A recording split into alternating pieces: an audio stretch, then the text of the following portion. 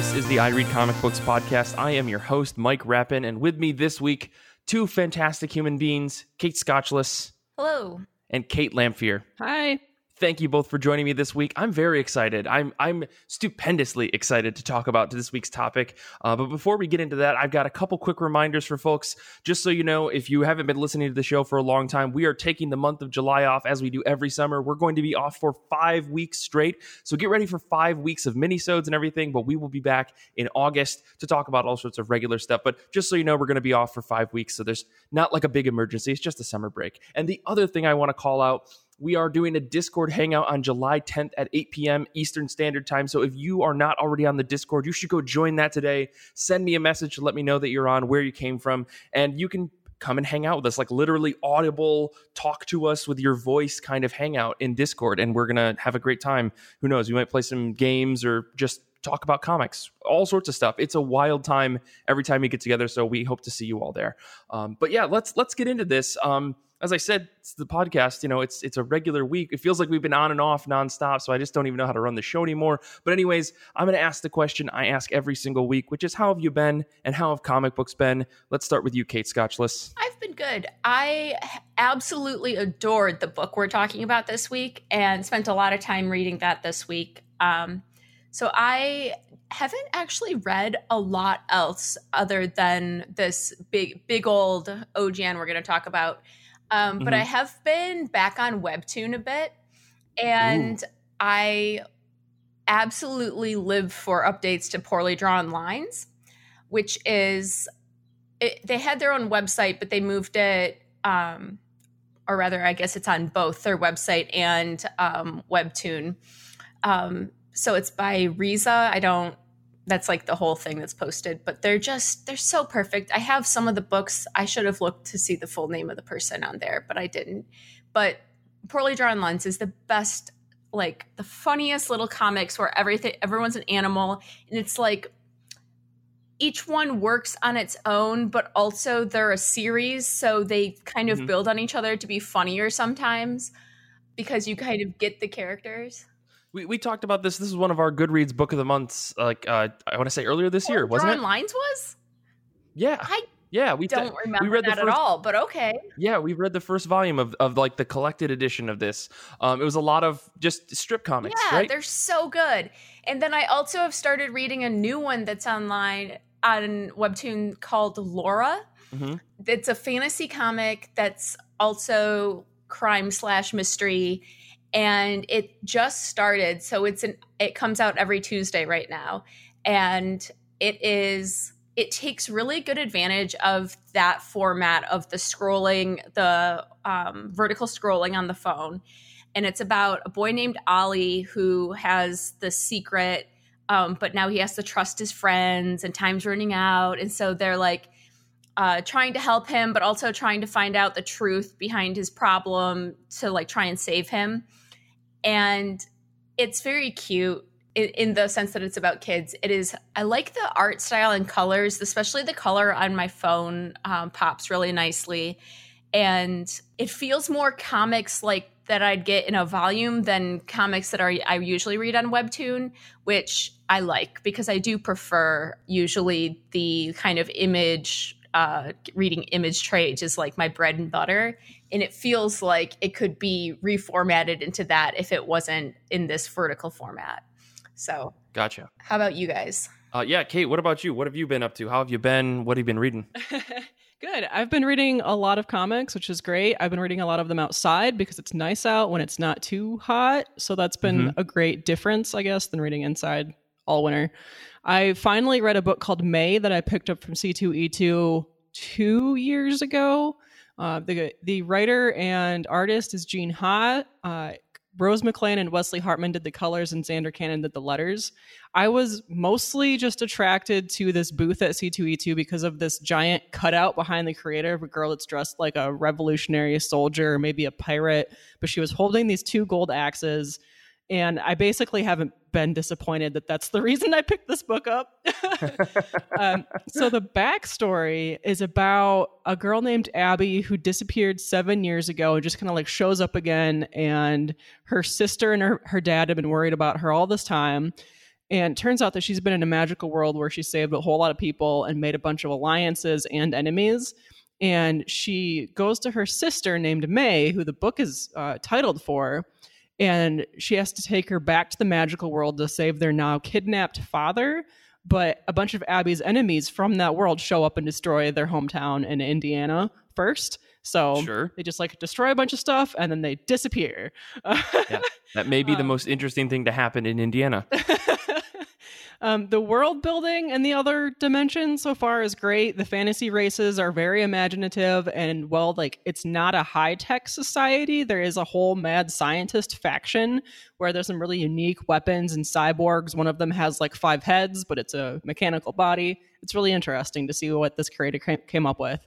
There are a lot of references to Indiana culture and science fiction pop culture.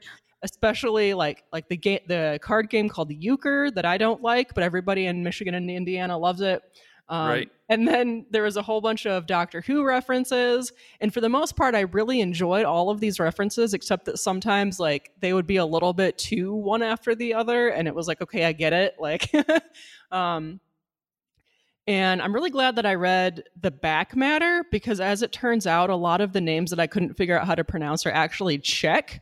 And I really appreciated the pronunciation glossary that was included in the back of the book for this. And then also it was a really unique way, I thought, to show the presence of other like Earth humans that wasn't like, they aren't all just American in this fantasy book that wandered into this other dimension. There's like, there's references to all these different cultures, and then a lot of the names are Czech. Volume 1 is on Hoopla, and then I was looking for Volume 2. I couldn't find Volume 2, but they do have issues 7 through 10.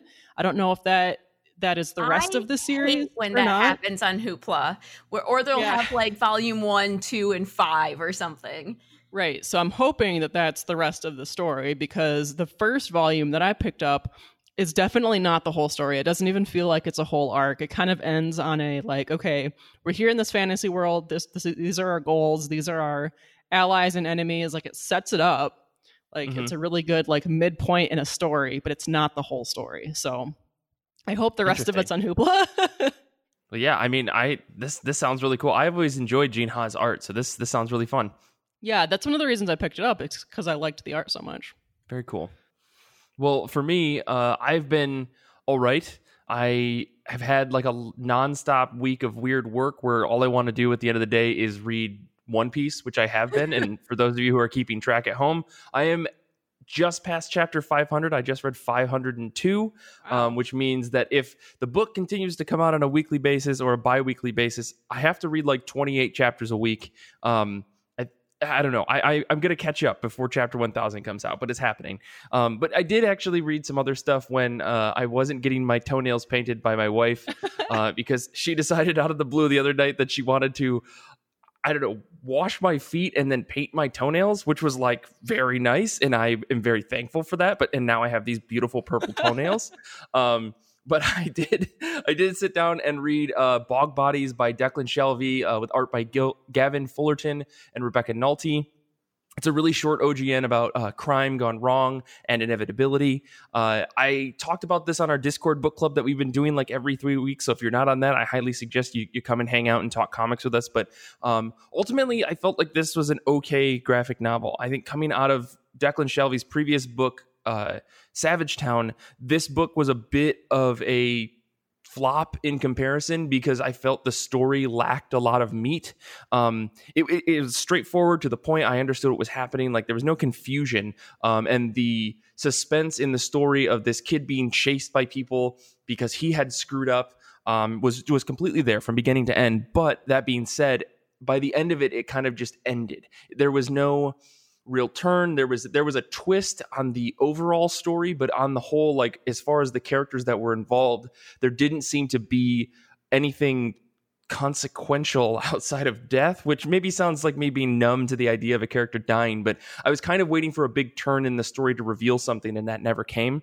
And maybe that's just me coming from Savage Town, but I felt like this book was just okay. Like, I would give this a 3 out of 5 compared to Savage Town, which I think I rated a bit higher. So yeah, I would say I would recommend this if you want like a quick kind of dark crime story to get through. And I wouldn't even say this is fully crime because it's more about character exploration. And I said like death and inevitability. But I read it. It was okay. The other thing I want to talk about really quick, I read The Girl from the Other Side, Volume 4. This is by Nagabe. I talked about this on the show before. It's a story about outsiders and people that live on the inside of the city walls called insiders. And this one little girl who, for some reason, is very, very special. She's not really the focal character of the story, but she is the central piece of the story. And by Volume 4, a lot of things have changed. The lore of the story about what outsiders are, these beasts that are cloaked in shadow that somehow don't remember who they are, but they have distinct personalities. There's a lot to explore in it, and I don't want to reveal anything because I feel like after Volume 1, the entire thing is spoilers. So, I really recommend this series. It's beautiful. The one last thing I'll talk about is I read Haraku no Go Volume 1. This is written by Yumi Hoda with illustrations by Takeshi Obata, and you may recognize that name as the artist on the series Death Note. So if you like the art in Death Note, you can read stuff by that same artist before they honed their skills, I would say. But nonetheless, this is a story that's about ghosts and the board game Go, like the ancient game of Go. And there's a lot of very standard shonen manga pieces to this book, but I think that for a book that came out in 1999, this book really doesn't fall down too many of the paths of something like a Pokemon or a Yu-Gi-Oh, where everything is just I'm the greatest and blah blah blah. I think they twist the idea of a protagonist prodigy, if I'm saying that word right, and use this idea of a ghost person who has all of this knowledge about the game Go, to allow our protagonist to kind of succeed. I'm not doing a good job of explaining this book, but it's really, really fun, and I couldn't stop myself from reading by chapter 3. Like, the first 2 are a bit hard to get through, but by chapter 3, I was sucked in, and I had to force myself to stop at the last chapter of the volume as I was reading on the Shonen Jump app, because it's so compelling. And they really, really drive forward this idea of the main character, Haraku, not wanting to play Go. But by the end of the volume, he's like, hold on a second, I think that there's something to this. While this ghost character who's like helping him play and beat all of these people that are very good at Go, saying, no, see, there's more to this game. And I think there's a lot to the story. And I know that it's pretty short. 23 volumes is short in my mind compared to... It's so short in comparison to fucking It's barely One Piece. There. It's like you blink and it's over. Exactly. My whole bar of understanding for what the length of a manga series should be has been totally broken by, Naruto and One Piece and Bleach and stuff. And I'm only reading the big 3. Of course, everything seems really short. It doesn't last for over a decade. Did it even run? That's Kate. You're right inside my brain. Get out of it. But yeah, so I read that, and it was pretty good. I think I'm definitely going to keep reading that when I'm not binging through One Piece and catching up on, the recent chapters of My Hero Academia, Time Ghost Paradox, Ghost Rider Paradox. You guys out there, I don't know what it's called, but it's fantastic. Anyways, I'm going to stop talking because I'm going to ask you guys about what books you're excited for this upcoming week. Mike. Yes. The Girl from the Other Side is one of the only manga series that I've really enjoyed, and I wish so badly that I could read up to the point you're at, but with the interlibrary loan system shut down right now in Michigan, I can't do that because my library doesn't have any of it, which is sad. But I'm wondering if there's a reason why you feel like manga is all you're reading right now versus a mix like you typically do. I mean, recently I don't know, with comics being paused, I was just kind of binging things. And so I was just still binging stuff. I'm way behind on all of my single issues. I read a handful, I read Outer Darkness and Chew crossover. I read Die, but it's been really hard to find drive to sit down and read Western books. I don't know why. There's something about manga that's just so easy. Say that again, Kate? There's more reading maybe in the American comics? No, manga, One Piece is so full of dialogue. It's gross. But it's this idea of a consistent ongoing story that I think really keeps pulling me back in. Whereas a lot of these other books, I don't know, like it's given me like a lot of push to like cull back my pull list even more, but I'm worried that I'm going to do it to a point where I'm barely even reading any Western books, and I don't know why. Manga for some reason is just really, really compelling, and I also think that part of that is like I'm definitely more driven to OGNs and limited series and stuff now in Western books, because I feel like their approach to stories in the same way that I feel like a lot of these alternative non-shonen style manga that I'm reading are, right? Like The Girl from the Other Side is not a book that I think you could get published here in the United States at a major publisher, even in a Big Ten publisher. It's too slow. It's too slow. I don't even know how else to describe it, but I find that so refreshing because it's such a different change and there's so much to explore, but that slow burn of a story takes a lot of trust. Whereas here in the United States, I feel like Western books, they need a punch in the first issue. Otherwise, you're not getting anything, whether that's a physical punch or a major twist in the story. No, I know. I feel like that's part of the problem. But that is also that also is a problem, not of just the industry of the people creating the books, because I think that there are people out there creating these stories. That's why these OGNs exist. Like On a Sunbeam, I think when we're gonna talk about that later in the episode, is a perfect example of something that I think works in that same vein. But the problem is getting it published as an ongoing series is tough because of the release schedule that I think comics have here in the United States. And I'm not asking for, a weekly release schedule like they have in Japan, but I think that helps keep people hooked on your story. But yeah, we can, I don't know, we can talk about it more. Honestly, I know we talked about this a bunch on the show. And it's just, I find myself falling into manga as a fallback because there's so much of it, and it's really easy to digest compared to, I don't know, some Western comics. There's just a lot in your face. Yeah, no, I was just curious for you personally why that was a thing when you can't read one. Why what makes the manga easier or more digestible or whatever? But you explained that really well. Yeah, I mean, we could go into this more, but my personal take is I just find reading manga a lot easier. For some reason, at least recently. Yeah. But I mean, that being said, I did pick up like those Western books. Like I picked up Chew, Outer Darkness / Chew, that crossover, and I picked up Dai, and those books are cake because I'm so invested in those stories. Mm-hmm. So I think it's also like just a level of investment. And yeah, I don't know, X books. I read all my X books, whether I like them or not. But I'm just behind on some stuff. But anyways, let's talk about comic books that are coming out this upcoming week. Comics are dropping on July 1st, 2020. This is the only week we'll be talking about comics in July, unfortunately, because we're taking that break. But let's see what everyone's excited for. I'm going to kick it over to Kate Lamphere to start. Yeah, I'm excited for actually two different books that are both from First Second. They're part of a new series called History Comics, and the titles are Great Chicago Fire by Alex Groudon and Kate Hannigan, and The Roanoke Colony by Chris Schweitzer.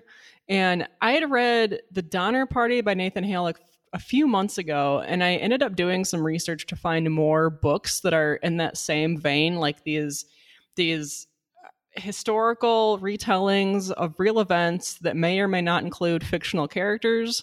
And these two titles end up popping up. And aside from just being this like nonfiction retelling, the Roanoke Colony description makes it sound like a mystery that you get to solve while you're reading the book, because the Roanoke Colony, like, it is a mystery. It's a historical mystery. And while some people feel like that's been solved, maybe it really has been solved, I don't know that much about it, which is why I want to read this book.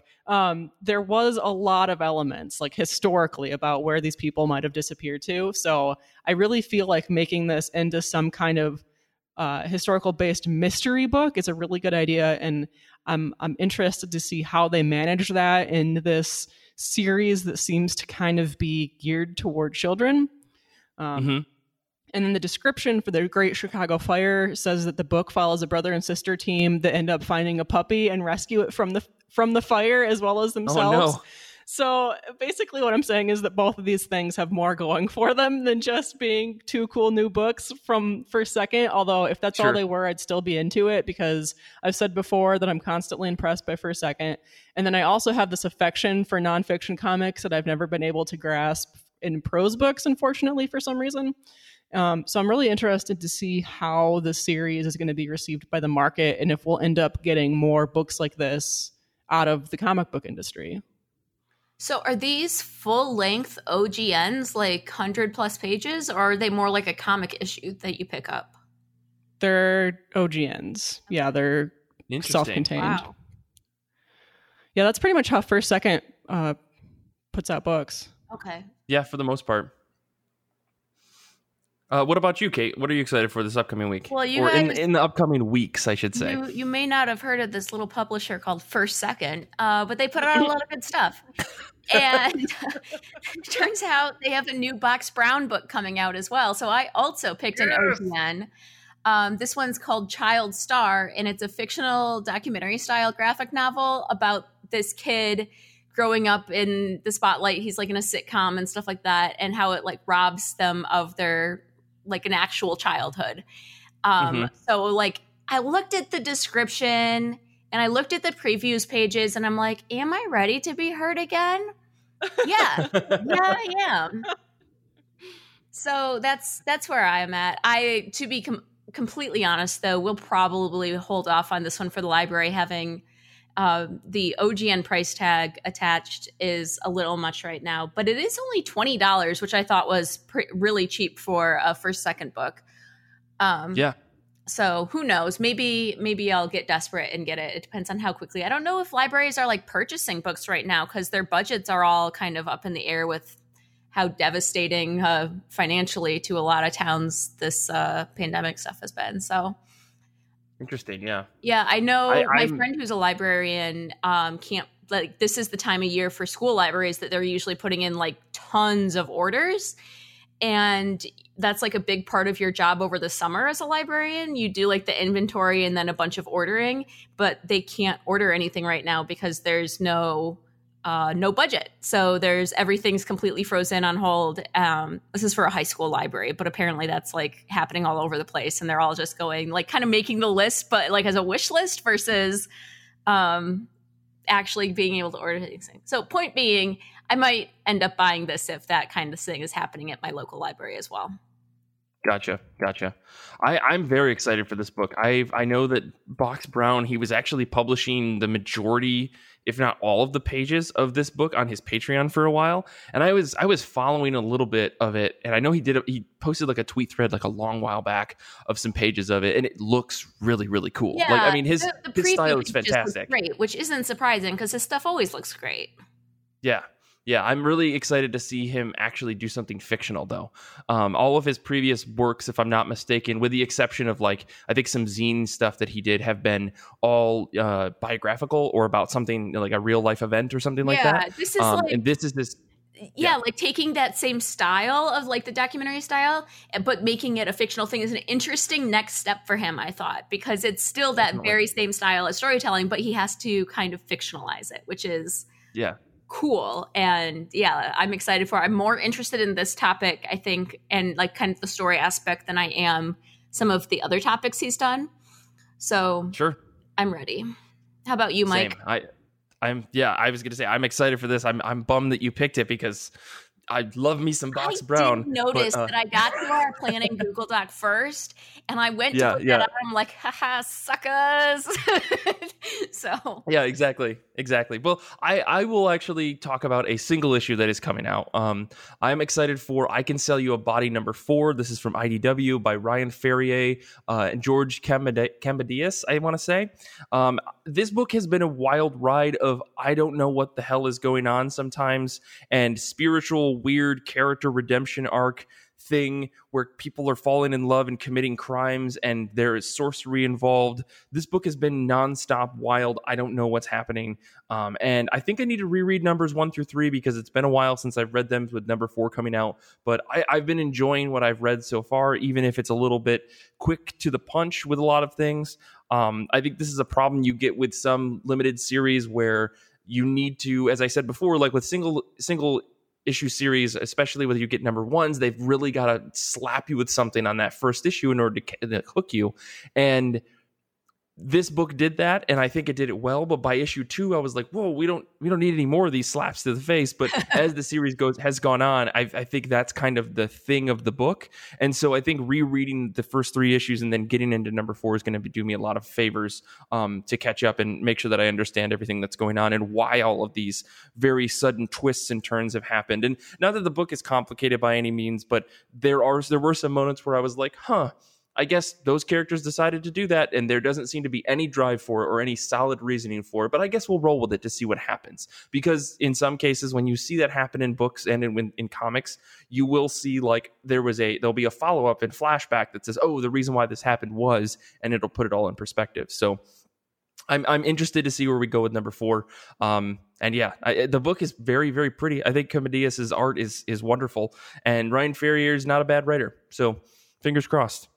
We'll see if this book ends up well. I think this is the last issue of the series too, so that might also explain some of the pacing issues. But yeah, that's me. But yeah, let's take a quick break, and when we come back, we are going to be talking about our Goodreads book of the month, On a Sunbeam by Tillie Walden. This is a big one, folks, so strap in, and I hope you've read all 536 pages of this monster of a book. We'll be back in just a second.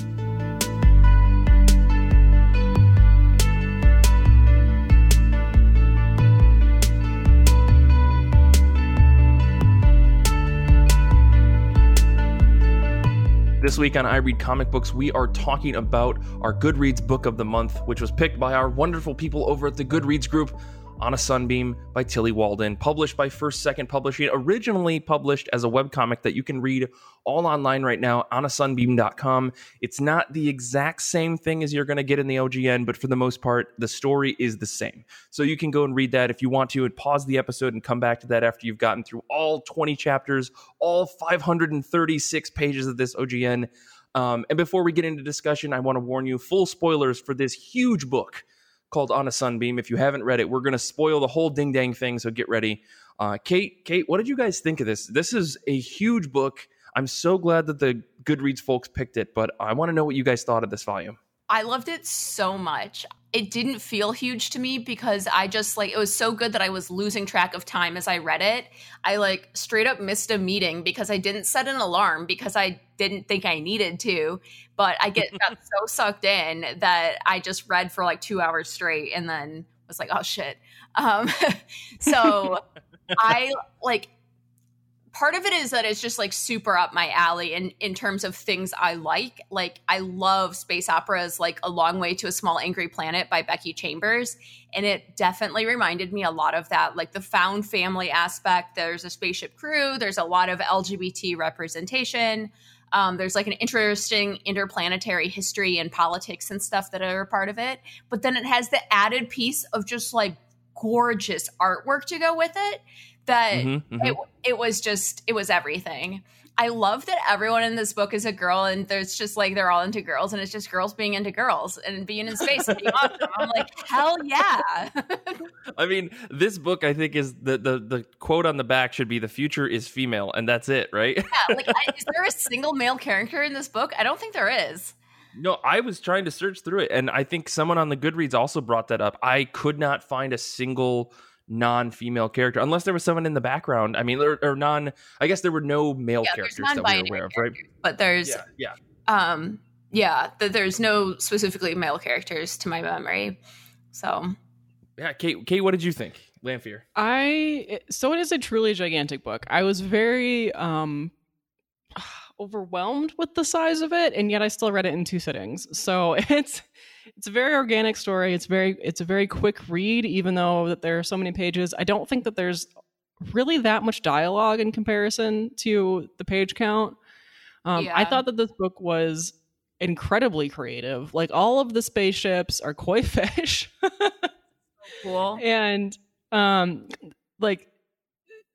the main occupation that we hear about in this story is building restoration in space. And some of it's on planets and some of it's on asteroids and some of it's just on buildings that seem to be floating by themselves. And that's enough of an occupation to make it, you need whole teams and whole companies that are organized to do these things. Mm-hmm. And that's really it informs a lot of backstory of this universe without spelling anything out. Like, it doesn't tell us that space was colonized and that there are all of these places that have been abandoned. They're now being changed into like schools and museums and such. Like, it's implied that there are tons and tons of people that travel through space that have used these buildings and are going to continue to use these buildings, but we don't see all of that. Like, it's so much world building, but it's so tight, and it doesn't really look all that much past our main characters, so that you get the story that you want with the people that the story is about. Yeah, it's very character driven. Yeah. And then there's the staircase, which seems, I think it's like an asteroid belt or a giant asteroid from what I could pick up. Yeah. But it's crumbling, so all of the people that live there have moved underground, and there are all these territory disputes, and it's just this whole, oh gosh, I don't know. That's just something that I haven't seen in science fiction necessarily. Sure. That just the idea that like this place has not been completely evacuated, even though it's falling apart. People are staying there because it's their home, and they're trying to make it work, even though, you know, the planet could crumble on them at any time.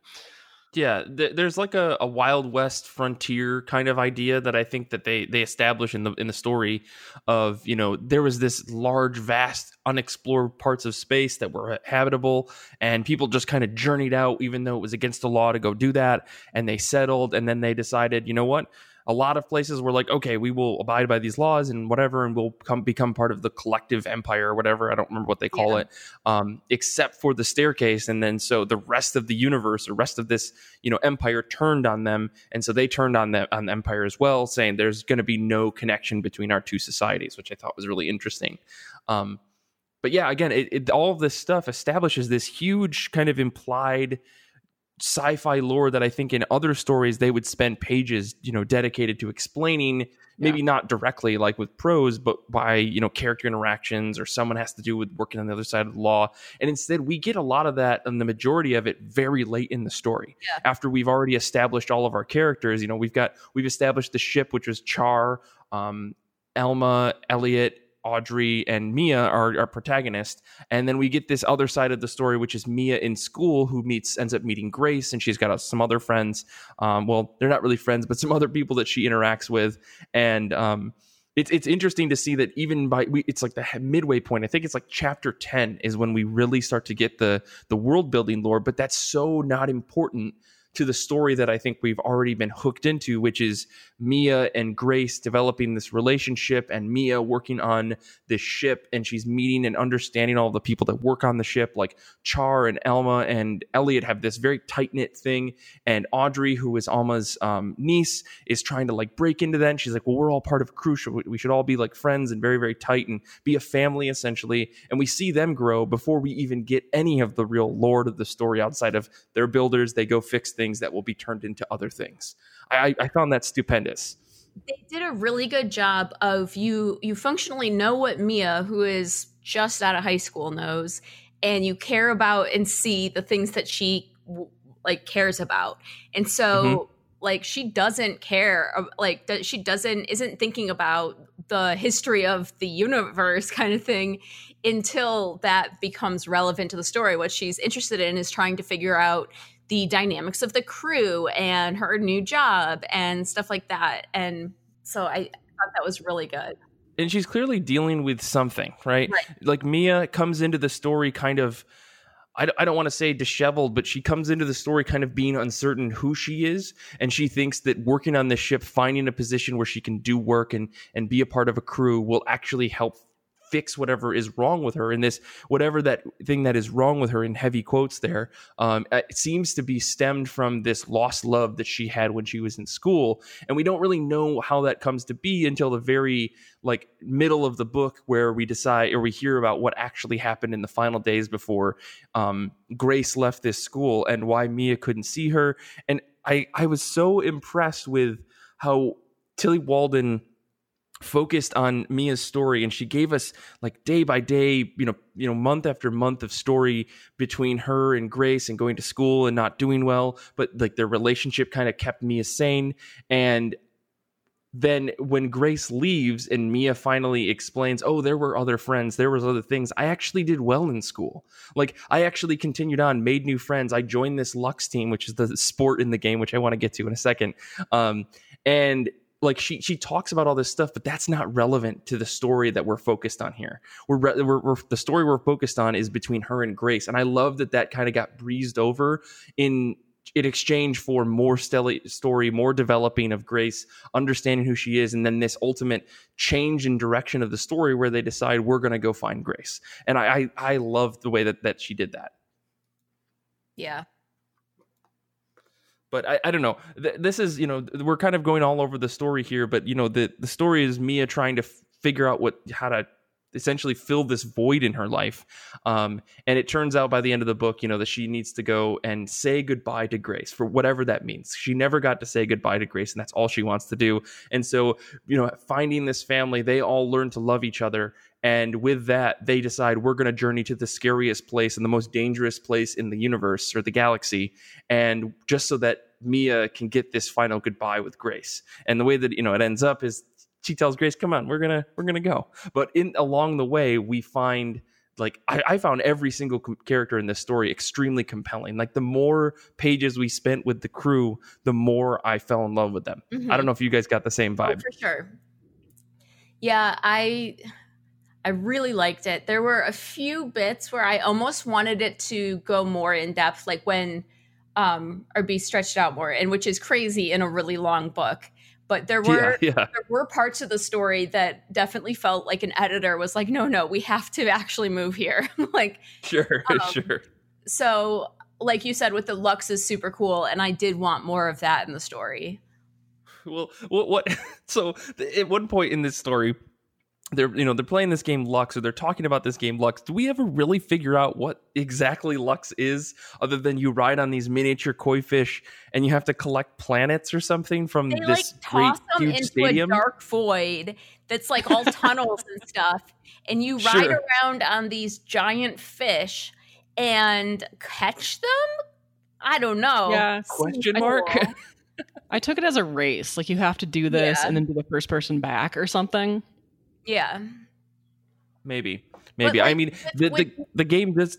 Oh, go ahead, Kate. I was just like, with Mia being such a character who's very much looking for a sense of belonging and looking for her people, and like Grace is in part so important because that she's like the first person at the school that accepts Mia, and that like we just on like a one panel find out, oh yeah, Mia actually found that with the team and with other kids. But like, I'm like, oh, like joining the team would have been such a big deal, and like kind of finding her place in that. And I don't know, I'd be so on board with reading 500 more pages of this book. Yeah. Yeah. Like there's a lot of story that seems very interesting, and it like 500 pages is a lot, but yet there could be, like you said, another 500 pages that I think would be just as compelling. And at the end of this book, Tillie Walden does say, thank you to my editor who took this kind of all over the place webcomic and turned it into an OGN. I have a feeling like if you read through the webcomic, there might be more, or there might be some more scattered thoughts and other things, which makes me almost want to go back and dig through it again. But it's a very long book. Like, I did really, really enjoy it, but at the end of the day, it was long. I had to read it in like 3 sittings just to get through it. Not that it was a slog. It's just a lot of book to read. Yeah. But can we talk about some of the art in this book? Can we talk about how fucking beautiful Tillie Walden's art, which is very, very flat, in my opinion, but still so mesmerizing. Like, there were pages where she did things that I was just like, holy fuck. This alone tells a story in just a few mixed panels where like you've got things bleeding and like water falling into each other. There was a page that has like a scene from the past and a scene from the present and a scene from another place, all like flowing together as if it was like 3 waterfalls falling into each other. And I just had to stop and stare at that page, which might have been part of the reason why it took me so long to get through this, because some of the splash pages that she did there, and they're all single pages, are just beautiful. Like I could print that out and put that on a wall. Yeah, there's so many panels in this book that are like wall worthy. I was really interested. What did you guys think about the color work and the color palette that was chosen for this book? Because that was a definite choice, and I kept kind of going back and forth on if the line work is so great, but then I was like, I wonder why they chose these specific color palette and the more muted colors. Yeah, the muted colors were one thing. I mean, I noticed, past typically has like a blue hue and present has a red, with the exception of Grace's flashback. But I thought that was a really interesting choice. And there's a moment where Grace and Mia run into each other near the end, and all of Grace's panels are in a blue hue and all of Mia's panels are in a red. And after that moment, that's where you start to see things with more blues and reds kind of coming together. But there's never any bright greens or bright yellows to add any more distinction. Everything was very much a blue and red, like heaviness. At least that's the way I see it. I'm sure there's some exceptions to that, but kind of muted coloring. I was thinking of it in comparison to another space opera like Saga, where it's very bright colors, very vibrant. And this was the exact opposite direction from that. Well, to me, I took a lot of that. And Kate, I want to also hear your thoughts, but I took a lot of that to be like, this story is very much it's slower. Right. It's very slow in comparison to a lot of other sci-fi books that you would see. And I think that the sci-fi is still very much there. It's still very, very present and prevalent throughout the whole book. But because this is a story, and it is by Tillie Walden, I think if you've seen her other work, she tends to use a lot of muted colors in general. Okay. But I think if you take like this kind of story and you try to put it with high neon colors, it would change the dynamic of everything. Yeah, right. I think all the muted colors were crucial because I think that Walden wanted to express a level of slowness to the story. Like these are real moments happening in real time. And for the most part, especially, people perceive things to be a bit slower. I guess that's a huge generalization. I mean, that's totally not true. But I think what she was trying to convey was that all of these moments should be perceived slower than what you're probably thinking would be happening, right? Because there's no real high octane moments, with the exception of the end, when the ships are, wing is falling off while they're flying. But I think that she wanted to make sure that you were taking things slower. And I think that the muted color palette really, really does that. And it forces you to kind of sit back and breathe with the book rather than get your heart rate going and start, blazing through the pages. I would also say with her line work that if it was brighter colors, it would be over the top psychedelic-y feeling. Whereas the more muted colors made her kind of trippy line art less trippy, if that makes sense. Yeah. I mean, and I think in the few cases where she does use some brighter colors, particularly like yellows, I think those are supposed to be they're supposed to be specific, like awesome moments, right? When the big storm is coming into the school, there's this humongous vortex outside of the window that like everyone's just like, yeah, this is scary, like a thunderstorm. And I'm like, there's a cosmic void growing above you. Okay, everyone's calm for the most part. Mia was obviously upset. She was scared of it. But I thought that was really cool that she only really used those brighter colors. Even then, they're still muted in a lot of ways. They're more white than they are bright yellow, to convey like something awesome happening. And I think you'd find that to be consistent across the whole book. What did you think of it, Kate? Yeah, I definitely noticed color themes. I mean, the entire book has a color palette, but there are like specific colors that are specific to like a location. There's a specific tone of blue when Mia is in her boarding school. And then in the panels where she and Grace are together, there's a little like there's orange in almost all of them. And it gets more and more vibrant as they get closer and closer together. Like there's one big splash page, and I think it's like their first kiss or something. And that blue is still there, but then you have like the entire page has this brilliant orange to it. I mean, it's still muted, of course, but like a much larger portion of the page is in color than almost any of the rest of the book. And that's true of like these big wow moments. is that color is more pronounced, and more of the pages in color. But otherwise, I mean, I like that most of the art is black and white, because I feel like black and white art really focuses you on the characters and on the actions and on the story, and gives you less focus on the art. But then the color and how pronounced the color is kind of draws your eyes to certain things, or gives you more of it kind of informs you on how emotional the characters are feeling. Like the more color there is, the more emotional they are. The exception seems to be the staircase. Like every time, right, whenever you're in the staircase, there's a lot of red and orange and yellow, and I feel like that was really effective because like the rest of the settings really aren't that colorful.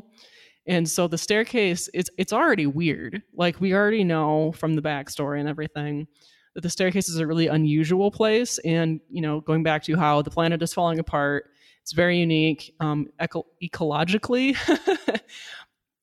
Out in space, like this crazy asteroid ? Place. So I feel like it was a very good idea to give the staircase its own color palette and its own emphasis, and use that color really effectively.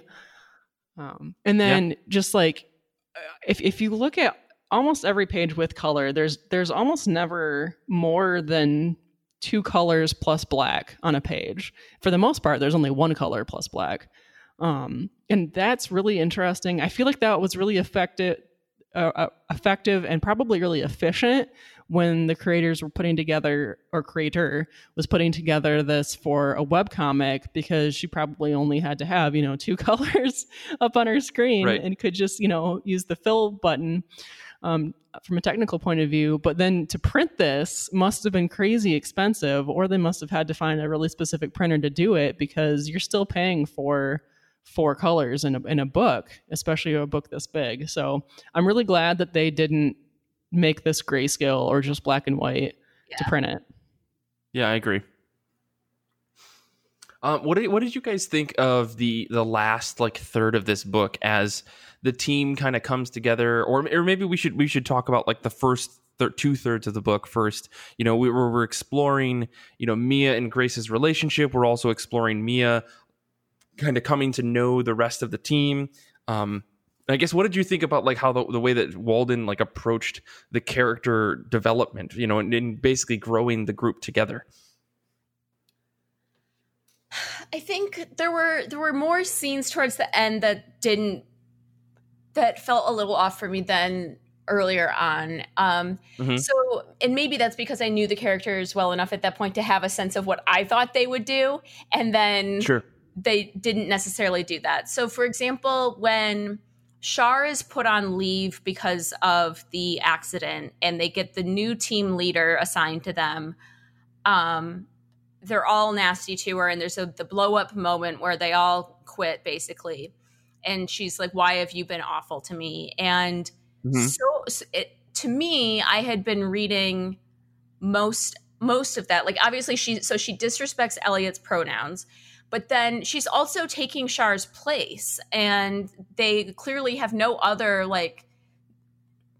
outlet for the frustration of that, and of Char being removed and having this new person put in. There's no other representative of the company there for them to kind of take it out on. And also feel very much, most of the characters are teenagers / young adults that were very attached to Char as kind of a parental figure. And so this new team leader is new stepmom coming in, and they're like, "No, fuck you." And then when they have their big blow up quit moment, though, that isn't said at all. They explain it to her as the entire reason we were like this to you and hate you is because you didn't care about Elliot's pronouns. And I'm like, that's part of it. That's part of how you knew mom kind of sucked.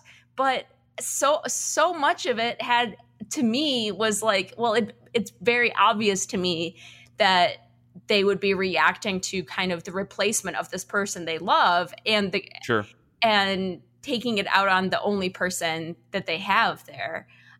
Because Char's not even on the ship. She's back home. And so they're missing her and all that stuff. And so that's one of just an example of scenes where by that point, I felt like I knew the characters well enough to have a sense of like, well, that doesn't make sense.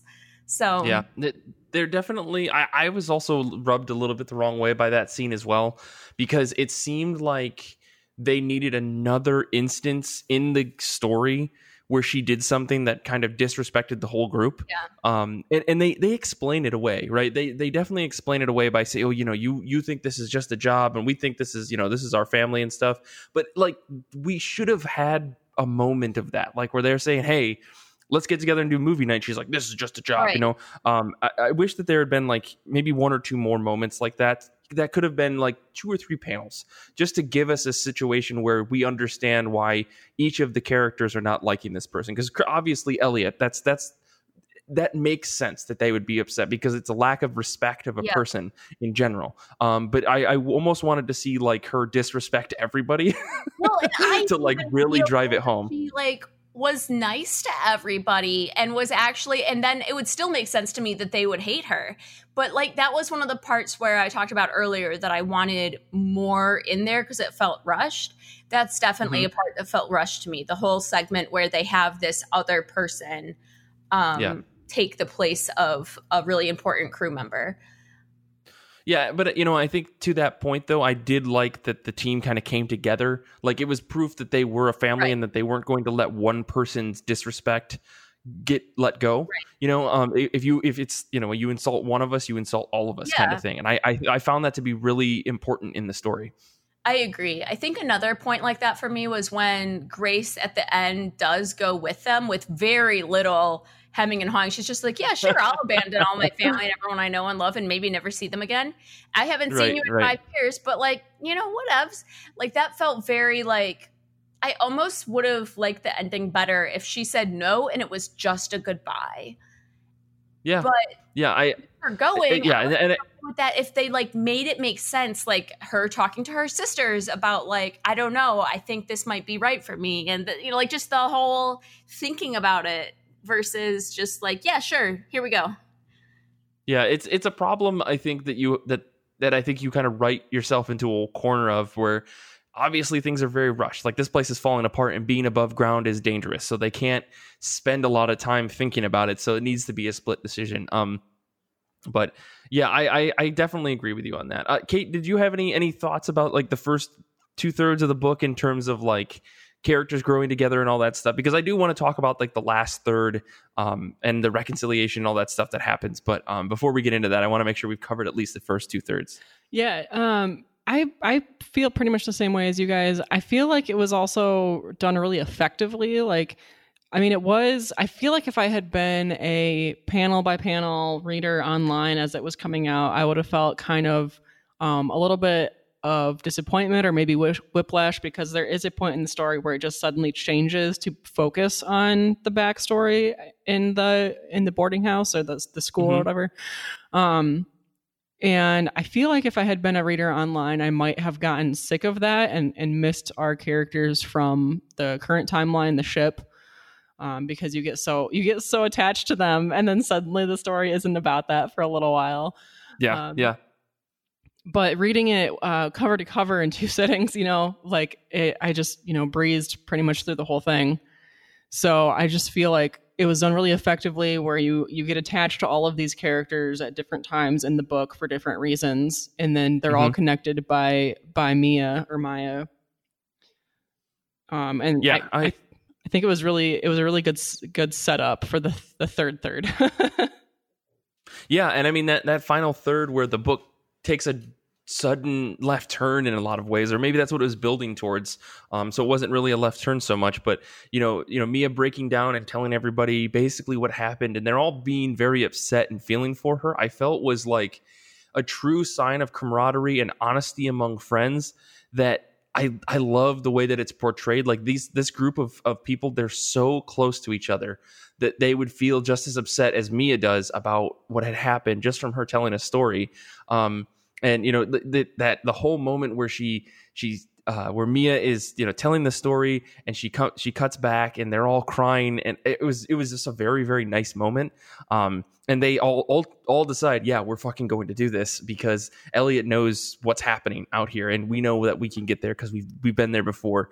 I thought it was a pretty fun reveal that Grace hired Char and Alma to, basically her family hired Char and Alma to get her to this school to learn, which in hindsight, is kind of a thing that her mom was pushing to say, hey, this girl, she needs to go see the world.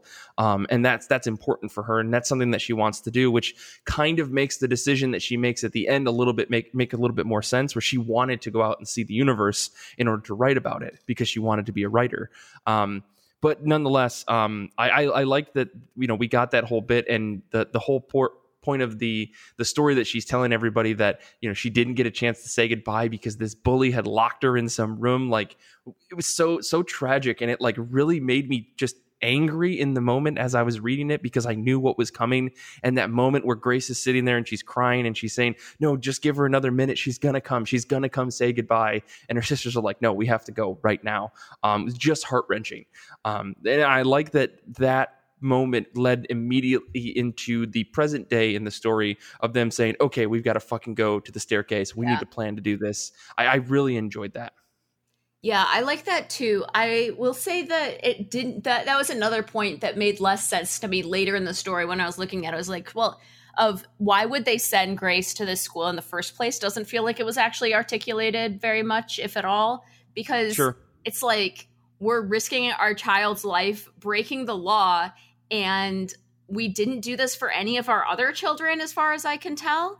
And so we clearly have some education system here. Why are we doing this with our child and risking never seeing her again? Like that whole thing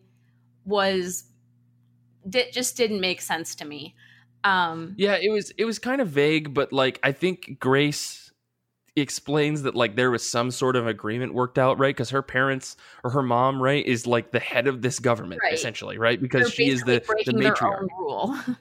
Yeah, and so they worked something out with the school, and that's why Grace had her own special room and all this other stuff. She couldn't get in trouble because they didn't want to risk retaliation from the staircase, which kind of begs the question of like, how much power do these people have? Like that they can kind of put this girl in this place where she can almost do no wrong because they are worried about some sort of retaliation from the family. So again, this is one of those things where I would read another 150 pages just to understand the like dynamics of this universe, but it wasn't necessary for the story to tell the story of Mia and Grace. That's the thing. And that goes back to the point of, we really only learn about the parts that Grace would care about. And I don't think Grace's big concern is, why did your parents let you come or make you decide to have you go to this school in the first place? It's, why are you leaving? How do I see you again?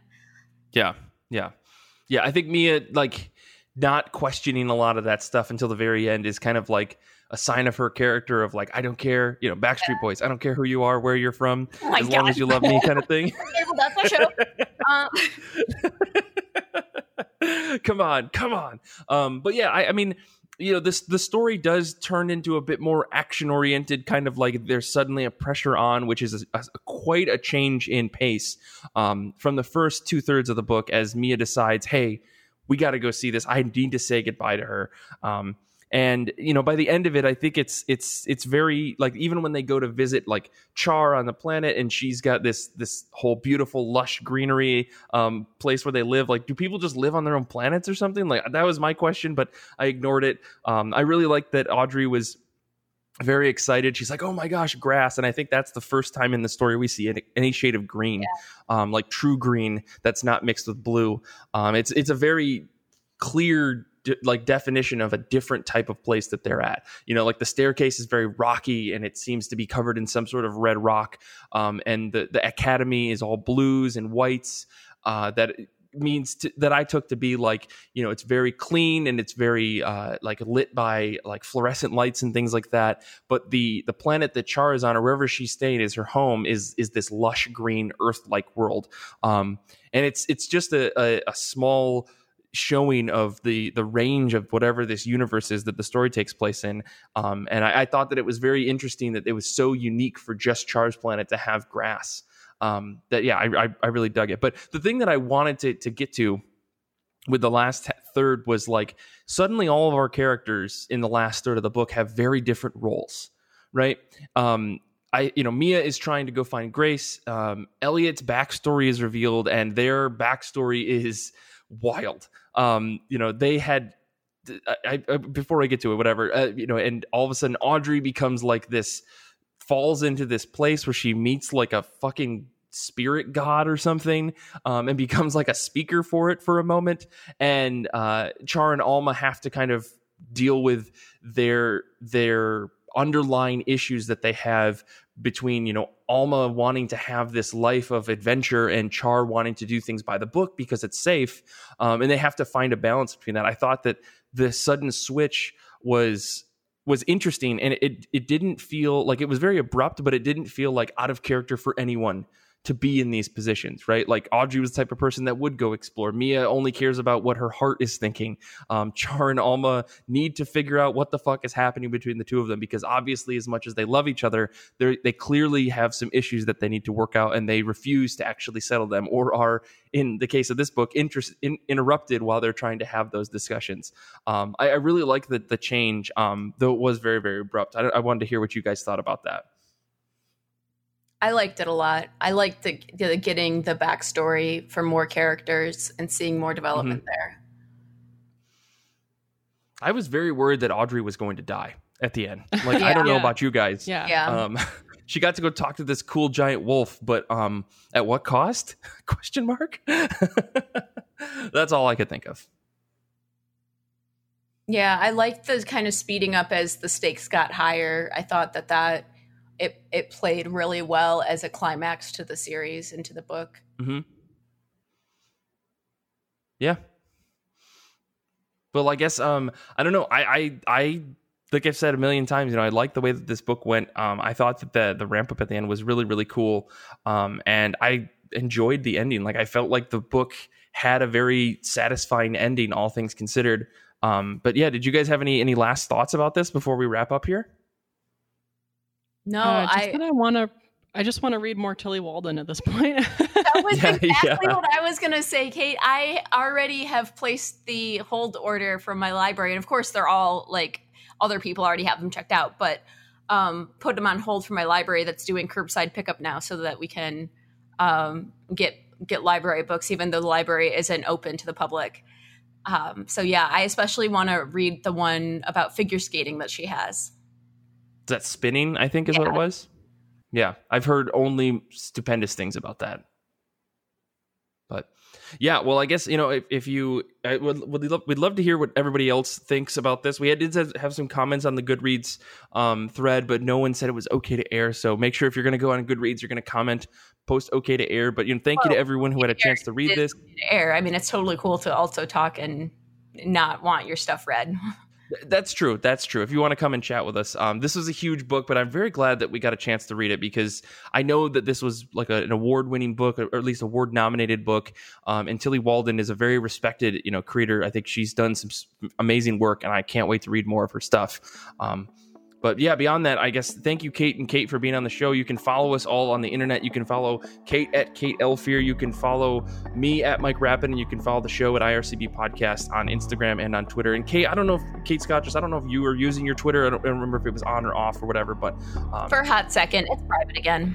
This show and our mini subscriber-only podcasts are powered by fans like you on Patreon. Join now at patreon.com/IRCB Podcast. If you haven't already, please rate and review our show on Apple Podcasts, Spotify, and wherever you listen to podcasts. You can also join us on Discord at ircbpodcast.com/Discord, and make sure to tell a friend or two about the show. Infinity Shred is the best band in the universe. They do all the music for our show. We love them to death. Xander is a very cool guy. He is a fantastic GM, and he's also the editor of our show. Thank you so much to Xander for all the work that he does. I want to say thanks to Kate and Kate for being on the episode. I want to say thank you to everyone out there who listens to the show.